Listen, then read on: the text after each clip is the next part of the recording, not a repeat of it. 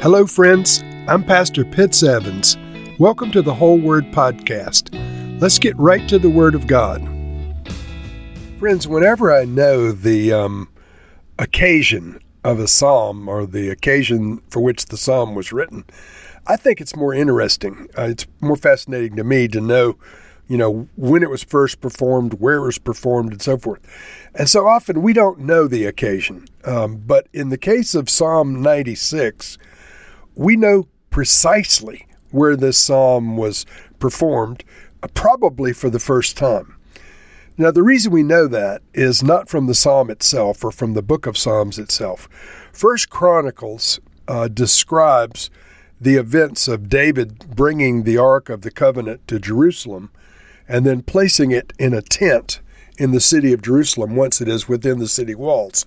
The placing in the tent takes place in 1 Chronicles chapter 16.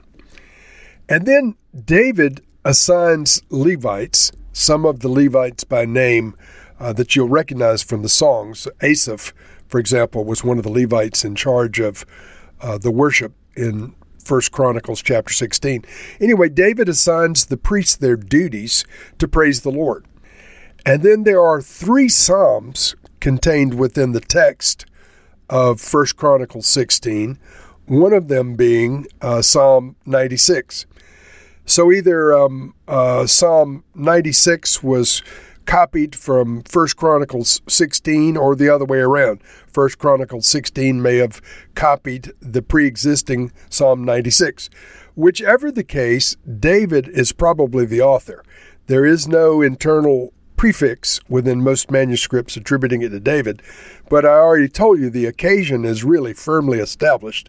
It was to celebrate the bringing of the Ark of the Covenant into the city of Jerusalem and putting it in the tent, the tabernacle of David that he had erected specifically to house the Ark. And so the psalm itself doesn't have an ancient name. I've put the name Ascribe Glory to the Lord on my notes, because that is truly what David was trying to do, to give glory to the Lord. So let's read now Psalm 96. Sing to the Lord a new song. Sing to the Lord all the earth. Sing to the Lord, praise His name, proclaim His salvation day after day. Declare His glory among the nations, His marvelous deeds among all peoples. For great is the Lord and most worthy of praise. He is to be feared above all gods. For all the gods of the nations are idols, but the Lord made the heavens. Splendor and majesty are before Him. Strength and glory are in His sanctuary. Ascribe to the Lord, all you families of nations. Ascribe to the Lord glory and strength.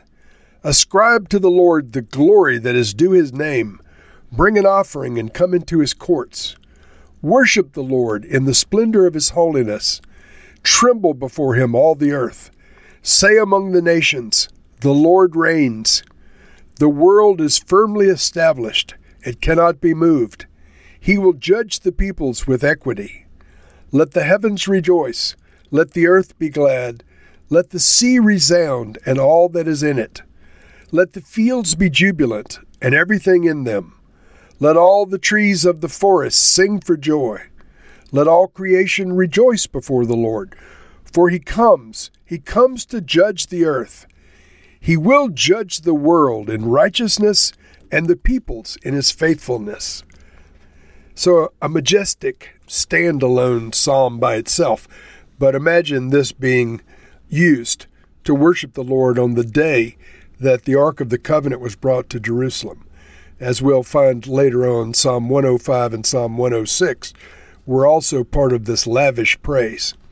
And so as for this Psalm of David, it opens with a call to praise that is typically Davidic and very lavish in its wording. Sing to the Lord a new song. Sing to the Lord all the earth. Sing to the Lord, praise His name. Proclaim His salvation day after day.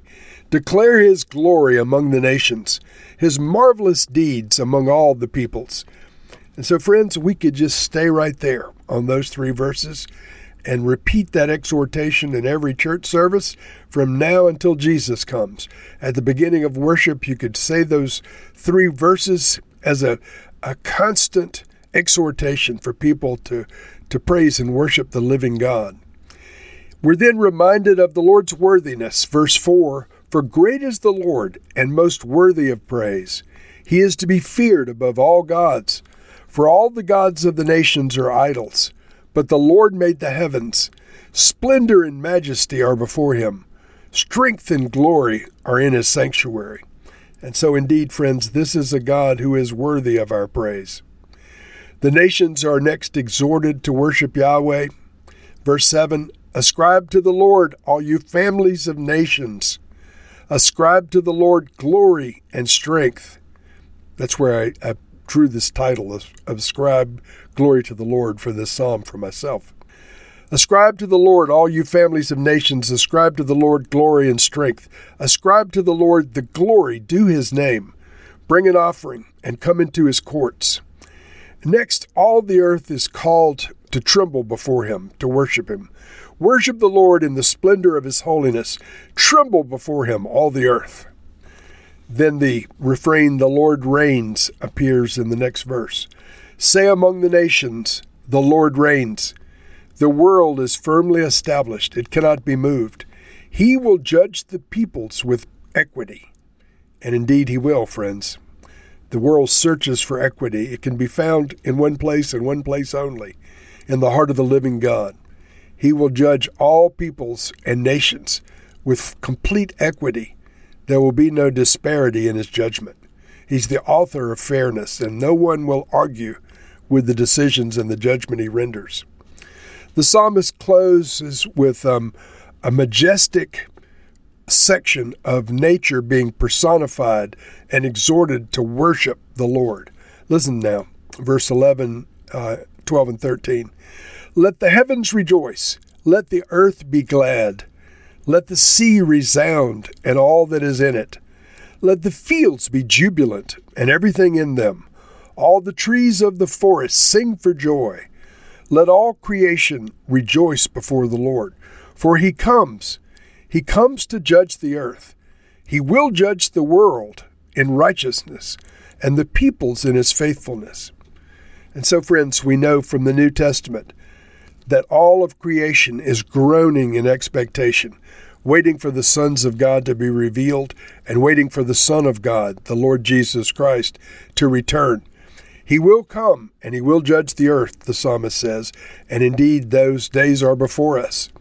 Lord, we pray that along with the psalmist we would sing a new song to you, Lord, that we would praise your name and proclaim your salvation day after day. May we too declare your glory among the people with which we live. Lord, you're great and you're worthy of our praise. You are the Lord who made the heavens. Your splendor and majesty are before us always. Lord, we ascribe to you the glory that is due your name. We worship you in the splendor of holiness. May you reign now and forever in our hearts and in the lives of our families. In Jesus' name, amen.